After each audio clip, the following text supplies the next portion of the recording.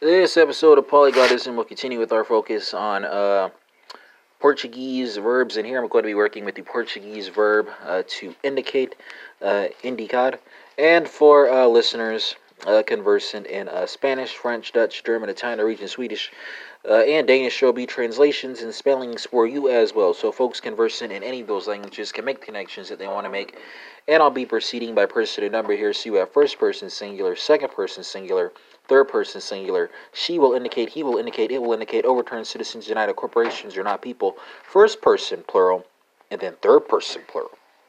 So Portuguese folks will take us away here, and I think we're working with the infinitive is spelled indicar. So conjugations would be indicare, indicarás, indicará, indicaremos, indicarão. Endings are ei, as, a, emos, and ao. French folks, let's translate the Portuguese to the French. It's going to be indicar. Infinitive is spelled indiquer. So conjugations are on indicar, indicará, indicará, indicaron, indicaron, right? Endings are ai, as, a, ons, ont. Dutch folks, let's go from French to Dutch. It's going to be zal and geve, right? I had to look it up. And then everything plural is going to be zulin and geve, right? So formal spelling is zal space aaNgeven.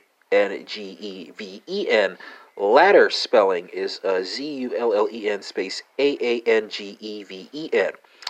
German folks, let's go from Dutch to German. That's going to be wieder and Ziegen, right? Verst and Ziegen, vert and Ziegen, warden and Ziegen for everything plural. Conjugated forms of warden are werde, wirst, wird, warden. German infinitive is spelled anzuzeigen. Italian folks, let's go from German to Italian. That's going to be indicare, spelled indicara.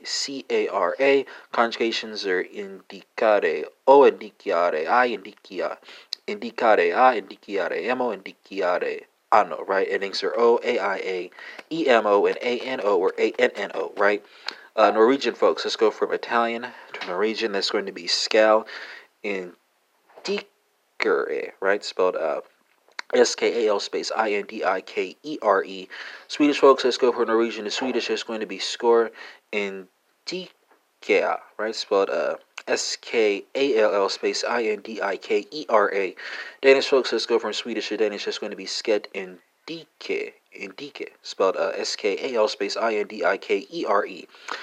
Spanish folks, working with the cognitive Portuguese infinitive, so indicare, indicarás, indicará, indicaremos, indicarán. Accent on the E, A, and A for first person singular, second person singular, third person singular, and then third person plural. And that concludes this episode of Polyglotism, which focused on the Portuguese verb to indicate, and we got comparisons to Spanish, French, Dutch, German, Italian, Norwegian, Swedish, Danish, and this episode is in English, so that's 10 for you right there.